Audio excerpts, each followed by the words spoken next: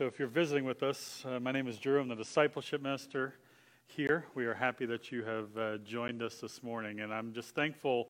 I just want to say thank you to you guys for doing that with us. There are moments where we want to do the things that we would hopefully normally do and be able to model that for our kids. And so for you guys as adults modeling that for our children and our students, I just want to say thank you, because they will remember this. They will remember that awkward time they had to come in and stand in front of a bunch of strangers who would then pray for them. But then when they get to be older, they'll go, yes, now I know what to do. I'm going to pray for these other kids. We just appreciate that. Got a couple things before we dive in. First is still on this topic. We are going to bless and encourage some of the teachers, or maybe all the teachers and staff at Hook Elementary this year. We've done this in the past, and we do this through some gift bags that we put together. And so you have an opportunity to be a part of that, whether you want to buy a couple things, whether you want to buy the whole bag. We also are going to need help assembling them. You can go to troycc.org/teachers to find out more information about that. If you need a list of what the items are, there's some printed on the info desk. Feel free to grab that, but all of the information is online. The other thing is that next week, I'll be teaching a class called Discipleship 101. I've talked about this a couple times already. It's just going to be our opportunity to dive into what discipleship is. It's going to be 2 weeks, so we're going to cover just about everything that we can in those 2 weeks. But if you are curious about that, if you want to know what we mean when we say disciple and discipleship and all of those sorts of things, we'd love for you to join. You can register at troycc.org/growth classes, or as someone told me, they're just going to show up. You can do that too. Either way, it works out. We'll make space. Last but not least, I want to just acknowledge, because we put this out there as a challenge, that almost 30 days ago, some of you began reading your Bibles. You committed to reading your Bible every day, and you committed to praying every day. And on Wednesday, that 30 days is up. I just want to acknowledge that, because otherwise it was just like we just threw something out there and then it didn't matter. But it does matter. And hopefully for those of you who took that challenge and you kept at it, or even if you were sporadic in it, you got to watch what God does in your life when you devote time to pray, when you devote time to read His Word. You get to watch what the Word of God does in your lives. So congratulations to those of you who finished that or sputtered along, but you still got there. So thank you for doing that along with us. Today we're going to start a new series that we're calling Just One. Over the next 3 weeks, we're going to be looking at this idea of just one. And I want you to start, before we even dive into this, and think about the person that is responsible for bringing you to Jesus. Maybe this was a neighbor. Maybe this was a teacher. Maybe this was a grandparent. Maybe it was a friend. I know from my own life, my parents are responsible. Because they did what a lot of parents do, which is they took me to church. Even when I tried to get out of it. When I tried to play hooky so I could watch wrestling on Sunday mornings, when I was like, I don't feel so well, Mom. I was still going to church. And I praise God that she did that, because that is where I met Jesus. And I got to make Him my Lord and Savior. And the journey continues to this day. But for many of us, we have just one person we can point to. For some of us, it's our family. For some of us, it was a friend who said, hey, come to this thing at church. Or that friend you watched in their lives as they were acting and being Jesus, and you went, I need to know more about what's going on here. And I know there's another category. There's lots of categories, but another I want to just acknowledge is that some of us came to faith because of a significant other. Some people joined youth group because there was a cute boy or cute girl that they were chasing, and mom and dad wouldn't let them date. I know that happens, and God uses all sorts of different situations, but I want you to think about that one person, because maybe your story is different without that one person. And so over the next 3 weeks, we're going to challenge you to intentionally find just one person to engage with intentionally about Jesus. We're going to ask you to find one person that you can engage with intentionally for Jesus. But let's set some groundwork here. First and foremost, we have to start with that reaching the lost is at the heart of Jesus and his ministry. Reaching the lost is at the heart of Jesus and his ministry. He talks about lost coins. He talks about lost sheep. He talks about lost sons. He talks about the sick who he's here to help. He talks about all of the people that are out there that need to know him and need to know God. At the heart of his ministry, he's seeing these people, which means we, as his followers, need to have his eyes and his heart. So if you would, join me in Luke 10, verse 1. We're going to start there. It's on page 1027 if you need the Bible in front of you.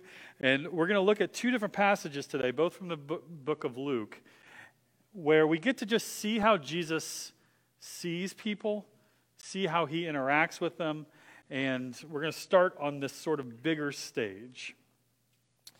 So in Luke chapter 10, verse 1, it says this. It says, after this, the Lord appointed 72 others and sent them two by two ahead of him to every town where he was about and place where he was about to go.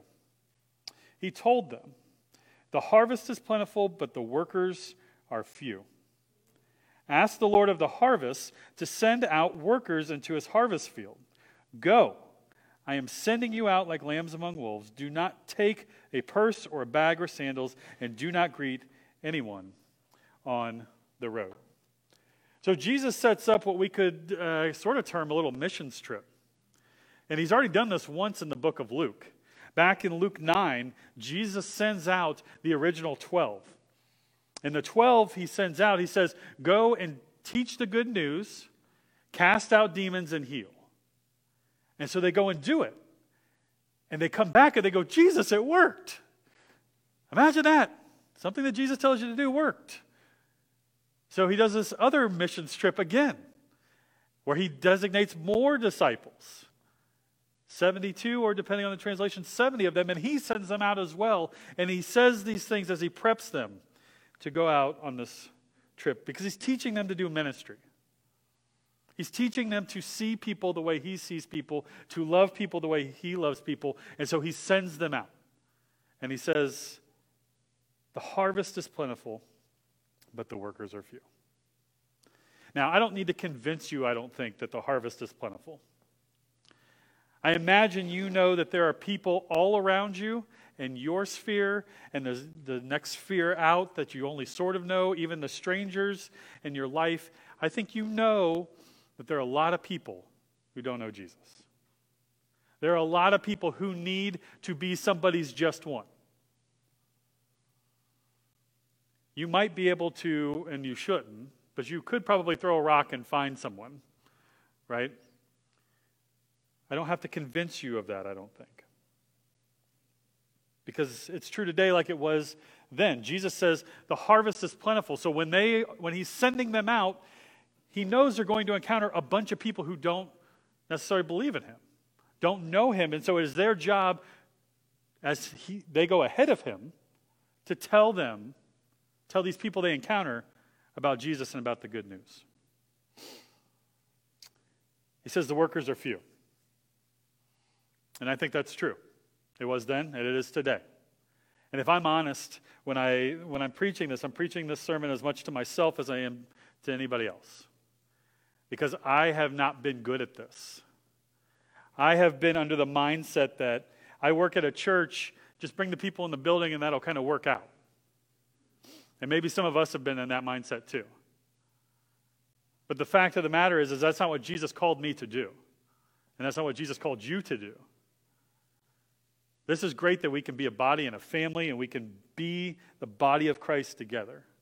But as individuals, we have a mission that we signed up for when we said yes to Jesus. And so, are the workers few? Are there few workers? Yes. But let's change that. Let us be part of that. Let us be on mission as Jesus has asked us to do. And so as he's sending them out, he's telling them that the harvest is plentiful, the workers are few, they need to get in action. And then he says, but ask the Lord of the harvest, therefore, to send out workers into his harvest fields. So he's reminding them that this isn't all on you. I need you to be obedient, I need you to be faithful, but it's not all on you because there is a Lord of the harvest. God is at work in the midst of this. But you need to ask him. And we can even see he tells them, don't take anything with them. Right? He says, don't take a purse or a bag or sandals. And he does this back in Luke 9 too when he sends out the 12. He doesn't let them bring anything because he wants them to rely on God. He wants them to rely on his provisions, his faithfulness. He wants them to learn as they do ministry that God will provide. And so we should probably do the same. There's also this word here in verse 3. It says, go, exclamation point. There's an urgency to this message. Jesus is pumping them up. This is the pep rally. This is everything. And then he's like, go, get at it. Let's go. And I just asked the question because I had to ask it of myself as I read this. Do we have as much urgency as Jesus? Do we have the same urgency in our lives? You know, I think about it, and a lot of times in my life I haven't. I haven't had that urgency for my neighbor or for my family or a stranger or my enemy. If I'm honest, I don't always have that urgency, but Jesus seemed to have it, so I need to find it as well. We need to find that urgency as well. And just because there's this plentiful harvest, Jesus isn't only about the crowds. And for some of us, myself included, the crowd gets to be a little worrisome. Might even cause some anxiousness in me because that's a lot of people. But Jesus, he loved the crowd and he loved the individual. He loved the crowd and the crowd loved him. The crowd loved that he did miracles. The crowds loved that he gave them food. The crowds loved that he healed the sick and the lame and the diseased. They loved that about him. And they would flock to him because of that. There's another group that loved him too from this crowd. And it's because it is those on the fringes. Because over and over and over again in the Gospels, we see Jesus not going to the religiously healthy, but the religiously sick. Those who are on the fringes of society, those who were deemed unclean, those who were not the people that, like the tax collectors and the sinners, those are the people he went to. Those are the people he had a heart for. Over and over we see this, and the crowds loved him for this because the religious leaders were like, oh, what are you doing? Why would you eat with that tax collector? Why would you eat with that sinner? I don't understand. Why would you do that, Jesus? And it's because he loves everybody. He loves the crowds and he loves the individuals. And I want us to look at a passage where this all plays out in one fell swoop. And I'm going to apologize now because this probably needs to be like 4 sermons, just this passage, but we don't have time for that. And you're saying thank you, I have lunch to get to. So if you would, go to Luke chapter 8, please. If you need the Bible in front of you, it is on page 1025. And we're going to get to see where Jesus interacts with the crowd and he interacts with the individual all at the same time because Jesus' heart is always after just one. So in chapter 8 of Luke, verse 40, it says this. It says, now, when Jesus had returned, a crowd, here they are, welcomed him, for they were all expecting him. Then a man named Jairus, a ruler of the synagogue, came and fell at Jesus' feet, pleading with him to come to his house because his only daughter, a girl of about 12 was dying. So let's just pause there. Jesus shows up and the crowd is waiting on him. They're surrounding him. And what happens? A man named Jairus, a Jewish leader, pushes through the crowd and comes up to Jesus. Now let's just soak that in for a second. The enemy of Jesus, at minimum because of his standing, maybe not personally, but because he is a leader of the synagogue, he is more or less an enemy because these are the people who are after Jesus, right? He comes up to Jesus in the midst of this crowd because his 12-year-old daughter is dying. In the midst of all of these people, this person comes up. And he falls at his feet and he pleads for him to come with him to his house. And then Luke says, at the end of verse 42, he says, as Jesus was on his way, the crowds almost crushed him. So Jesus apparently said yes. In the midst of all of this, he saw just one person. And not just any one person, but one that someone might term his enemy. He saw one person and was surrounded by this crowd. I don't know if you've ever been in a space like this. It's probably been a couple years because of COVID. But have you ever been in a spot where there's just people and you're just like walking like this? Last time this was really a thing for me was when I did student ministry and we were at a junior high convention. Lots of like 5,000 junior high kids. They weren't crushing me, they were smaller, so it was more like at my elbows. But they were crushing me, and they smelled like junior high kids. And I was getting like pushed around a little bit, and I was just like, oh, that's a thing. And this is what I imagine with Jesus, except they're grown adults, and they're all swarming him because it's Jesus. Because he's the one that gives food. He's the one who does miracles. He's the one who pays attention to us. He's the one who loves us. And in the midst of that, Jesus is headed to this guy's house because he's seen this one person. He's paid attention to this one person. Let's continue. In verse 43, and a woman was there who had been subject to bleeding for 12 years, but no one could heal her. She came up behind him, touched the edge of his cloak, and immediately her bleeding stopped. Verse 45, who touched me? Jesus asked. When they all denied it, Peter said, Master, the people are crowding and pressing against you. But Jesus said, someone touched me. I know that the power has gone out from me. So in the midst of this crowd, they're all pressing in on Jesus. They all want to be there for him. They want to see him. Maybe they want him to kiss their baby. Maybe they want to take a picture. Okay, they didn't have cameras, but like whatever. That's what would have happened today, right? They're all trying to selfie with Jesus. And Jesus goes, wait, stop. Who touched me? And of course, Peter, thanks, Peter. All of them, Jesus? Right? Like we would have done this too. Like Peter gets a bad rap, but let's be honest, we would have done this too. If Jesus looked at you and said, who touched me? You would have gone, I don't know. All of them, none of them, everybody. I don't know, Jesus. And he said, no, somebody touched me. Somebody touched me. I felt the power go out of me. Because even in the midst of this crowd, he was focused. He could be focused on just one. He's following just one to go save just one. And in the midst of that, he feels someone touch him, touch his cloak, and he can stop in the midst of that and be focused on just one. Verse 47, then the woman, seeing that she could not go unnoticed, came trembling, fell at his feet. In the presence of all the people, she told why she had touched him and how she had been instantly healed. Then he said to her, daughter, your faith has healed you.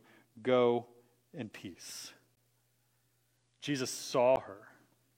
He names her. He calls her daughter. He changes her life in this moment because he could focus on just one. Her life changes because she no longer is unclean. This bleeding problem that she had for 12 years makes her unclean and makes her not a part of the community. Now, all of a sudden, her whole status changes. And Jesus calls her daughter because he could focus on just one. His eyes and his heart allowed him to see just this one. Verse 49. While Jesus was still speaking, someone came from the house of Jairus, the synagogue ruler. "Your daughter is dead," he said. "Don't bother the teacher anymore." My heart breaks for Jairus every time I read this. Because if I'm Jairus, one, I've already kind of put myself in this weird spot. I've gone against my Jewish brothers and sisters and against the Sanhedrin, the synagogue. I've gone against the priests because I came to Jesus because I heard he was the only guy who might be able to do this. And I shoved my way through the crowd, elbowing and pushing, "Sorry, ma'am," whatever, and I get to Jesus. And Jesus shockingly goes, "Sure, I'll go with you," because he saw just one. So then I'm bulldozing my way back through the crowd. Like there's a sea of emptiness because I'm just linebackering through. Like, get out of my way. I'm not sorry this time, ma'am. Like, I need to get there because I need Jesus to get to my daughter who's dying. And then I turn back and Jesus is just standing there. "What are we doing, Jesus? Let's go." I probably wouldn't have said that, but maybe I would have. I don't know. Like, I'm a desperate man if I'm Jairus at this point, right? And I turned back and he stopped. And he saw this one woman who touched him. And then maybe I just go, I was right. Do you see what he just did with this lady?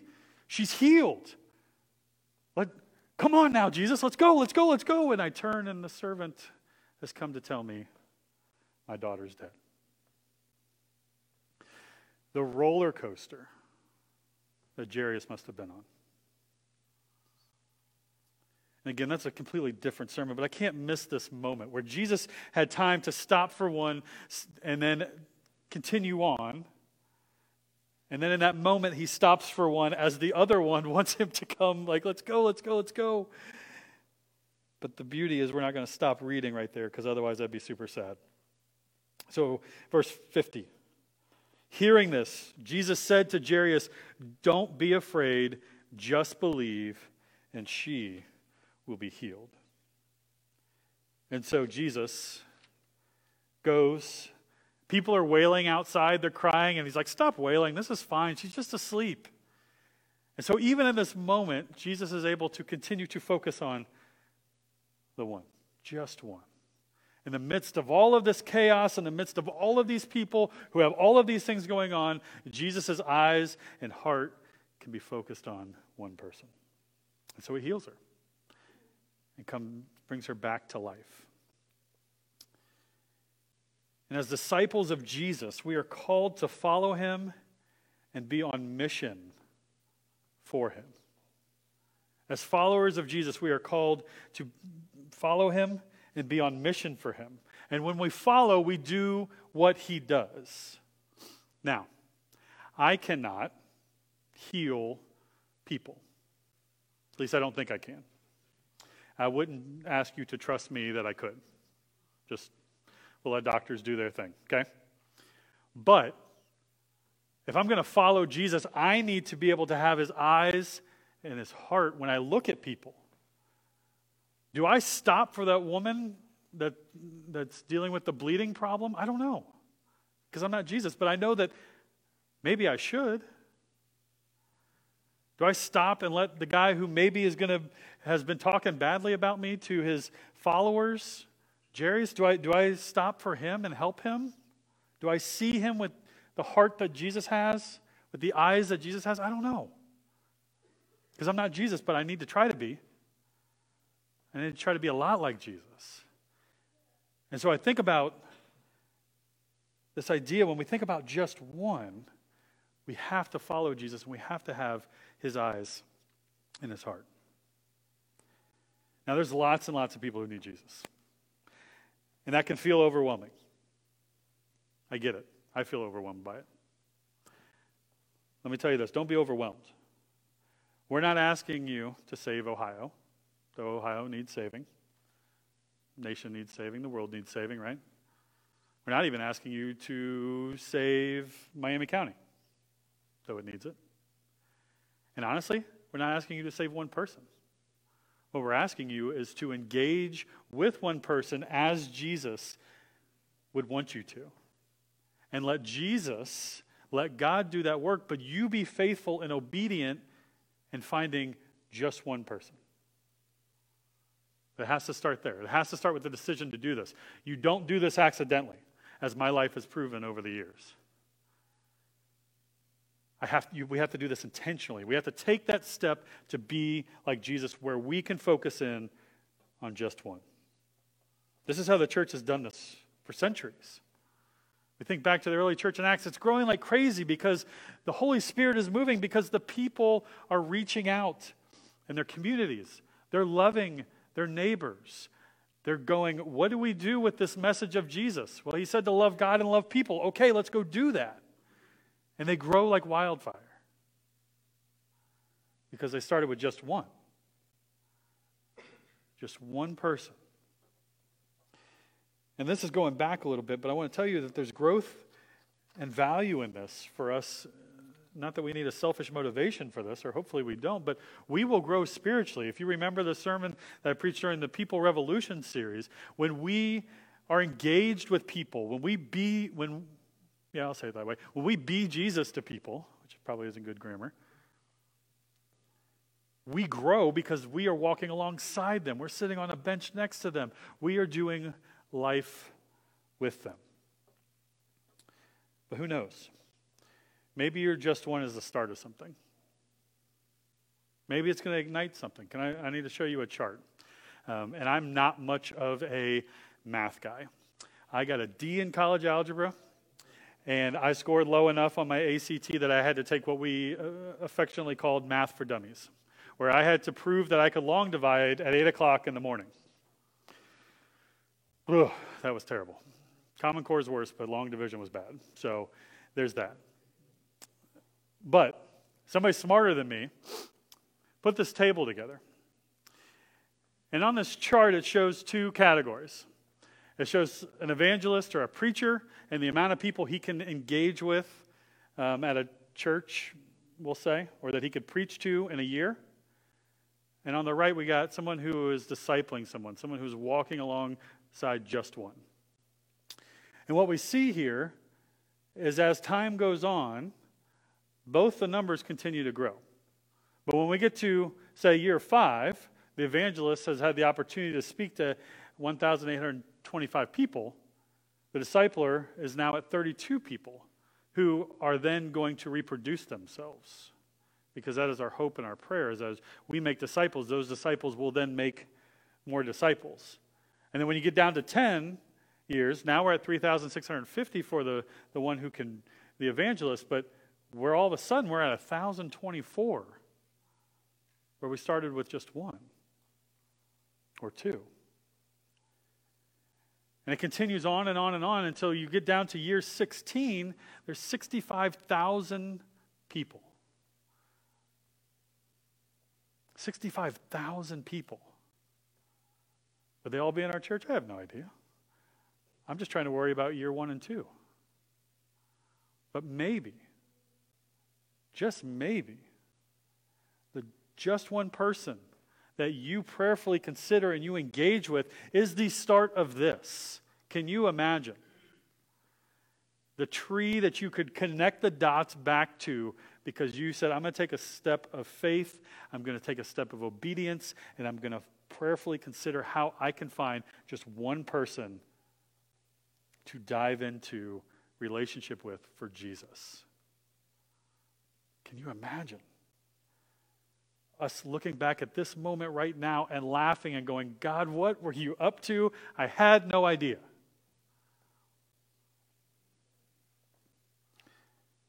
It's exponential growth. And the good news is the fields are ready. And that God is working in advance. Ephesians chapter 2 says this. Just take this as encouragement for this whole process. He says, for we are God's workmanship, created in Christ Jesus to do good works, which God prepared in advance for us to do. Let me read that again. For we are God's workmanship, created in Christ Jesus to do good works, which God prepared in advance for us to do. That's awesome. God is going out before us, preparing the hearts and the minds of someone. What he's asking of us is to be obedient, to be faithful, and do what he's asked us to do, which is go love them like Jesus would. But it starts with the intentionality of finding one person. Just one. And be open. Your just one person may not be who you want it to be. God's got a sense of humor like that. It may be someone that you have been friends with for years, and it's just like, oh, thank you, Jesus. I don't know who it's going to be for you, but I do know this, that God is already preparing both you and that person for you to live next to them and be engaged with them intentionally for Jesus. So today, let's pray about who that one person can be for you. Some of you, and worship team, you guys can come on up. Some of you already know who your one person is. Some of you, before I even finished today, we're going, I'm going to text this person, and they're it, and they're stuck with me. Some of you are like, please don't ask me to do this, Drew. I get it. And some of us are going, well, maybe this person or that person. So I want to just take a few minutes here, and I want to just pray for us. Because that said, pray to the Lord of the harvest. So let's do that. Let's not think that we have this all figured out. Let's see what God might be up to in our lives as we just try to find just one who we can connect and engage with intentionally for Jesus. Will you pray with me? Father, we thank you. God, we thank you for that one person or those people in our own lives who got us to this point in our following you.